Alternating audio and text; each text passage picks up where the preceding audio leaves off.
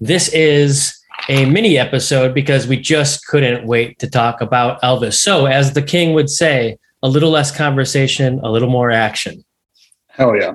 Lovely way to put it. Yeah. Maybe a little palate cleanser. So we're usually recommending movies to you, but this is a little bit of a first reactions episode where, like you said, the movies that you and I are very excited to see and didn't want to wait to talk about. It got me thinking of back to the Suncoast days. We'd work at Suncoast all day, slinging DVDs, and then we'd walk over to AMC Yorktown and watch movies, and then talk about them outside the theater. And it was just an ongoing parade of movie debate all day, and I loved it.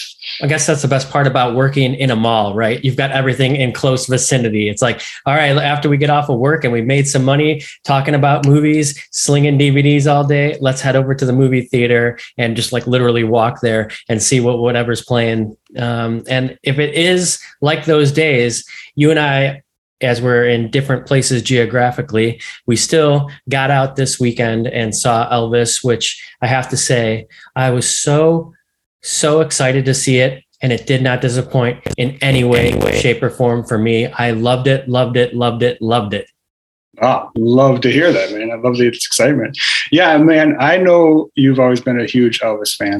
And I'm excited to hear a little bit more on your thoughts of the movie. This movie, I mean, I had an awesome time watching it. I was most excited, obviously, to get a lot of good Elvis singing in this movie, but I was pretty intrigued by Baz Luhrmann as the director.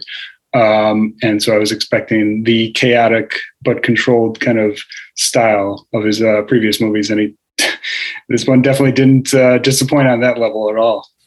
Chaotic but controlled is a great way to say Baz Luhrmann's style, and to kind of expand on that. As soon as I started seeing the posters and I saw the rhinestones and the TCB and like all of the sort of gaudy parts of Elvis's career, you know, his later career, and I suppose the early part was theatrical, right? It was a little, unrehearsed and like nobody had ever seen before. But, you know, as it kind of rolls into the 70s, just like a lot of people's careers, things change. And for Elvis, it was very, very much about the glitz and the glamour and the suits and the Vegas style. And I was so excited that Baz Luhrmann was going to be doing this, because I was like, who better to exploit the gaudiness of Elvis's later career and make it cool, you know, which I think is like what he did here. He made Elvis and his later career cool again. Opened this movie up to an audience for people to be excited about Elvis for the first time. Maybe they had never even heard of him. I mean, that's possible these days. You have an artist who died in the 70s, late 70s there at 42 years old. If you can even wrap your head around the fact that at 42 years old, Elvis was gone off this earth after such a big legacy. He could possibly be forgotten if there aren't movies like this being made.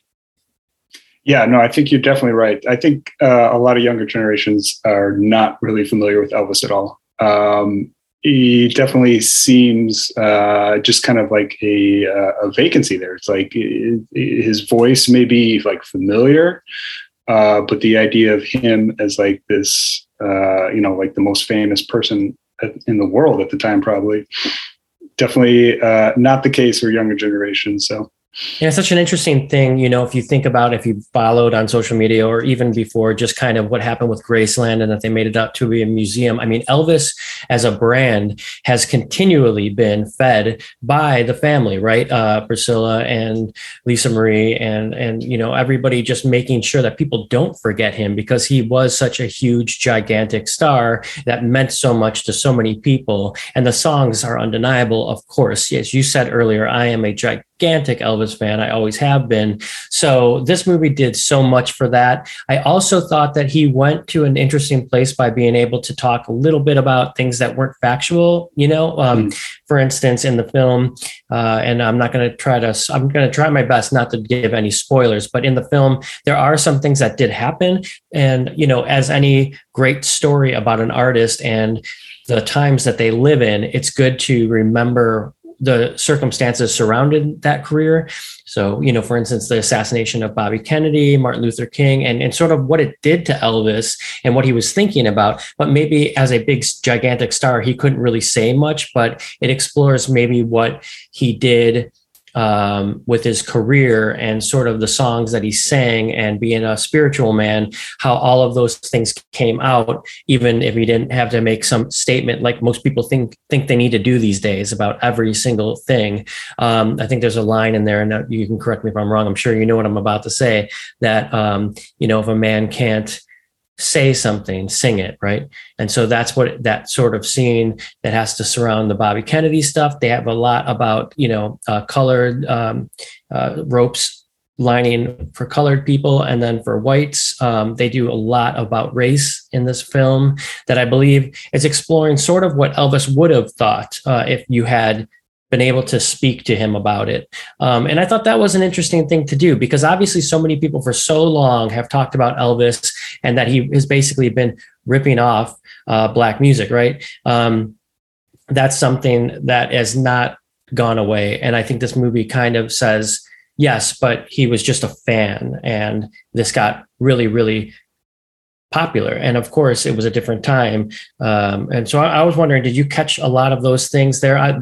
Things, again, that aren't necessarily factual, like timing. I had heard that scene that I'm talking about with Bobby Kennedy, actually, Bobby Kennedy didn't get assassinated, but was more so in rehearsals and not, the day before he actually sang that last number in the 68 comeback special. Yeah, I mean, those details I'm not up on, but generally, my understanding of Elvis has a lot of, come through like movies, like Jarmusch movies. There's actually an extended scene about Elvis in the movie that we covered in the past, Coffee and Cigarettes, where they talk about Elvis's quote unquote ripping off of Black artists.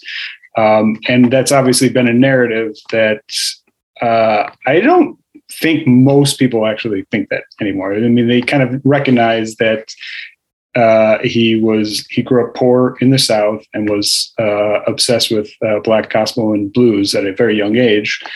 And it was that's what I loved about this movie. It kind of had its cake and eats it too, where it's kind of tries to have it both ways with Tom Hanks, who I'm definitely excited to talk about because his performance is bananas in this movie. He's got that scene right when he's discovering Elvis. It's kind of a laugh out loud scene because it's so like over the top when he's realizing that this new artist that all the kids are listening to is white. So he's basically just like saying it to himself. He's white. And it's like, yeah, this is a musician that can be marketable in a very racist time in the 50s. But then it spends the rest of the movie showing Elvis being a true admirer of all the Black artists and being very close with them. And it just kind of has it both without like really saying like too much on it, but like kind of like staying on the surface level of it without taking a too firm of a stance, which I don't think you really could take like a hardcore stance either way in a movie like this big, at least. Yeah. I mean, you're spanning decades to tell a story. You have to touch on things. I had heard, and you had texted me about Baz Luhrmann actually having a director's cut that was about an hour and a half or something like that of footage that didn't make the film. I would love to see a director's cut of this. Can you imagine? That's right. I forgot about that, actually. Now that I've seen it, the idea that there's a version that it has another hour and a half of footage. I mean, it makes sense. Like with the pace of this movie, it's like it's nonstop for 2 hours and 40 minutes. And I mean, even if it feels like long, which I don't think it really does, like it just moves at such a quick pace that like I could definitely see the 4-hour version in my mind. Well, even think about, exploring a lot about the girls and the way that his sexual energy was eaten up by the ladies. And obviously Elvis has had, I'm sure mistresses and things like that have been exploited over the years in books and tell-all stuff. But they didn't really go into any of that. And I thought that was a good move because this movie it was definitely very geared towards Elvis and his legacy and who he was and what that meant to music and life as we know it. I don't think it needed to spend too much time on, his romantic life. And think about any time that you've seen a movie about, a main character that didn't need the romance involved. Right. And I like the way that they talked about Priscilla in the film. I like the way they talked about his daughter, and that, that scene that's just so heartbreaking in the limo as he's getting on the plane. I'll always love you. I cried during a lot of this film, man. That's how much I love the story of Elvis and sort of rock and roll. I'm just such a music fan. And kind of understanding, look at all the greats that have gone based on addictions and things like that. I mean, I know this is a mini episode, but we could talk for hours on this topic. There's so much to cover on Elvis. I also love that you want to talk about Tom Hanks, because to me, you can never do wrong with having Tom Hanks in a movie. He's continually surprising me with how great he is. His range was amazing as Tom Parker. I had known about the Tom Parker stuff and how he screwed Elvis. Everybody has, but it also is amazing, especially in that trailer. When you first see that trailer and he says, "We're the same, you and I. We're two kids, that are outcasts." And it's like, damn, the connection, just a lot. That's pretty heavy. That we're really the same, and they couldn't be too different. Especially even with looks, right? He's this like older guy that's doesn't even speak English very well. And then you've got Elvis, who's a suave, handsome, young person, but they're combined. They're for life. Everybody knew Tom Parker was going to be Elvis's manager, and he couldn't escape him, of course, as we find out in the story. He had been doing a lot of bad, shady things behind the scenes that Elvis didn't even get to know about when he was alive. Yeah, The Showman. So, how familiar were you with the Colonel Tom? I mean, I definitely knew on the surface all the level things that, I guess the headline bits, right? All of the things that were bad for Elvis and that he couldn't leave. I knew going into this that Elvis never was able to leave the country based on Colonel Tom Parker, which is a huge deal, of course, in the movie when they talk about Elvis and how he wants to spread his wings, but he just can't. And he doesn't even really know why. It's a classic manipulation, to be honest with you. Yeah. No, and it plays it out pretty well. Because, I was pretty unfamiliar with a lot of the information, like you said, just really the surface level kind of their characters' dynamics. And so, obviously, you don't have to take the movie's narrative for fact or anything, but a lot of it was new to me, and that kind of was making it pretty interesting. But Tom Hanks as the Colonel, what did you think about his performance specifically? I mean, I just was really, really blown away by, again, how manipulative he was he did such a great job without saying so much. Like, you didn't need to hear him say, you need to sign this contract, Elvis, or, I'm not going to be your manager. He basically got Elvis to perform in those Vegas residencies without ever telling Elvis that, he needed him to, and even like the fact that a guy like Elvis could possibly be broke, it shows you how much he had no clue what was going on. He was working so hard. There's scenes in this film, especially when there's that performance when they tell him not to do the wiggle and Elvis kind of denies the Colonel for the first time. That scene is going to win Austin Butler a Academy Award. I have no doubt about it. The way that you see him, and there's that underneath the curtain and you can see Tom Hanks looking at him and he is just singing his heart out and he's got this expression on his face. I could not have been more engaged with that scene. And I've been on the stage, of course, with my band, and I can understand what it's like to really be in the moment. Austin Butler, I don't know where that performance came from, what part inside he understood, but he really understood what it was like. And I was just blown away by that scene. Oh yeah. Yeah, it took me like halfway through the movie. I'm like thinking to myself this whole time, like, who is this actor? Like, because I didn't recognize him. I definitely didn't recognize the name, and then I finally had to Google it and where he was from. And it was Once Upon a Time in Hollywood is what he was from. That I had kind of recognized his face as Tex from the Manson family. Getting his ass kicked by Brad Pitt. Right, exactly. And then in that great scene at the end, obviously, I had to rewatch the part when Leo comes out in his car and is yelling at him when they're parked right in front of his place. But yeah, it's like his manner, and he's such a different looking character in that. And I thought he was fantastic in this movie, actually. You know, obviously the physicality of it there I don't know who was doing the actual singing. There's at times Austin Butler does sing the songs. Okay. Cool. If you look at, that's another thing to talk about, just the soundtrack in general. Like, I'm not a big fan of redoing original songs that you love. I am really not, but it's done a lot for Elvis in general. Like that little less conversation, a little more act, that was done, I believe, for Soderbergh, right? And when they did Ocean's 11s. Yeah. And that skyrocketed Elvis again back to like kind of being in the consciousness of the world, because it was a remix, right? And it was so fun, like a classic song that you knew, but like in this kind of cool new way. This is exactly what's happening here with the amazing roster of talent that they have on the soundtrack, and reimagining these songs in ways you'd never heard them before. And then, of course, marketing genius going out to a bunch of people that would have never heard these songs based on these new artists. They're finding out about Elvis for the first time through the soundtrack. I mean, it hits on every level, this movie. It's amazing what they were able to pull off. Yeah. Yeah, no, definitely agree. Burning Love, I had to listen to that to a couple of times. It's definitely my favorite Elvis song. I don't know if I love it. I love it. That's a little bit like later Elvis when that's what it sounds like to me. Like, I mean, it's obviously not as early stuff, but there's something about the structure of that song. It almost like I could believe like it was produced like years after, and just because of the structure and how clean it is. But yeah, for whatever reason, that song always got me. But I mean, I saw the '68 comeback special in theaters about 3 years ago or something, when it was Fathom Events, I think, does that, where they like reintroduce something.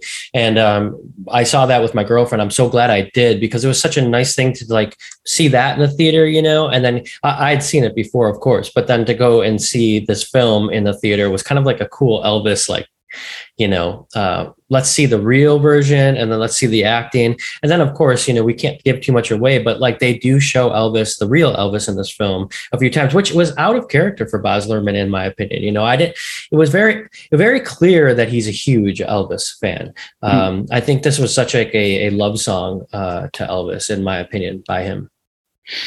Yeah, I didn't see, I mean, speaking of Luhrmann, so like, I mean, I saw Romeo and Juliet when it first came out, along with Moulin Rouge, and I never saw Great Gatsby. Yeah, man.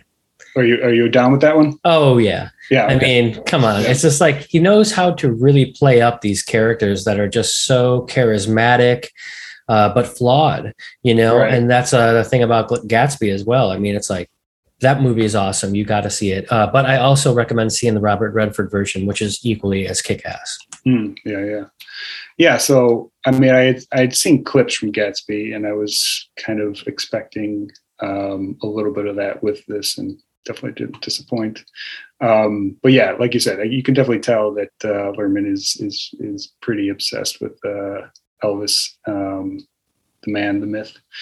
But that's what I was thinking of, like, while watching this, is like he's the king because he's the king. It's like his narrative that has like transcended since the 50s is what has kept him as the king of rock and roll. Whether or not like even younger generations even know who he is, but like he was definitely the most successful at kind of bridging.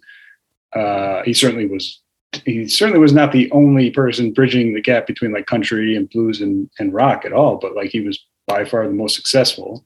And that's just part of that narrative. Something that they don't really go into too much in the film.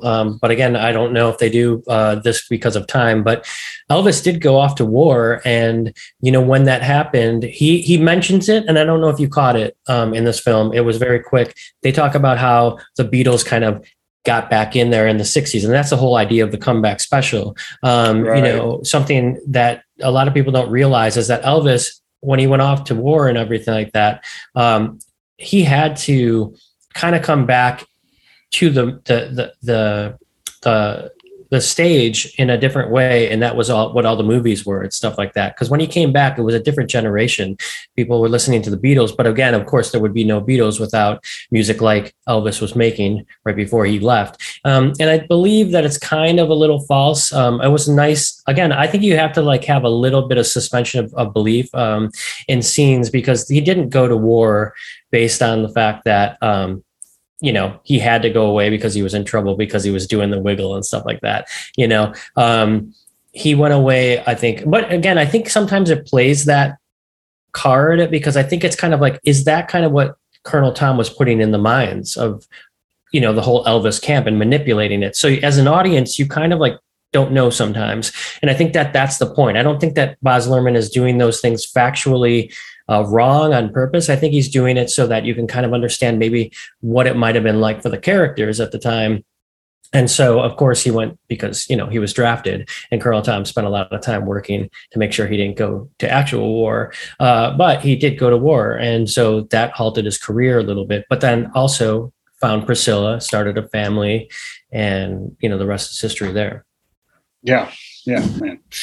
Still taking it all in. I saw this just a couple of days ago, and